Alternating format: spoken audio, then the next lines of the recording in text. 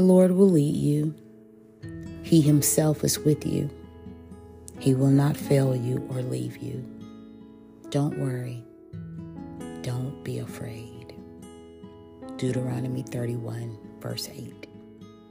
Let's embrace the road to discovery and experience with optimism the journey and the great things that come along the way. God will allow us to carry with us what we need. He'll instruct us about the things we need to let go of because it doesn't work or it won't fit for where he's taken us. And he will tell us what to pick up because it'll be required for the future. The road to discovery. Yeah, sometimes it feels like a roller coaster. Sometimes it'll feel tough. It'll feel lonely. But stay strong and stay the course. Why? Because you're on the road that leads to your destiny.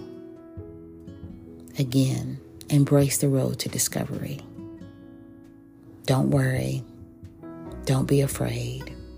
As the scripture says, the Lord is leading us. Stay motivated.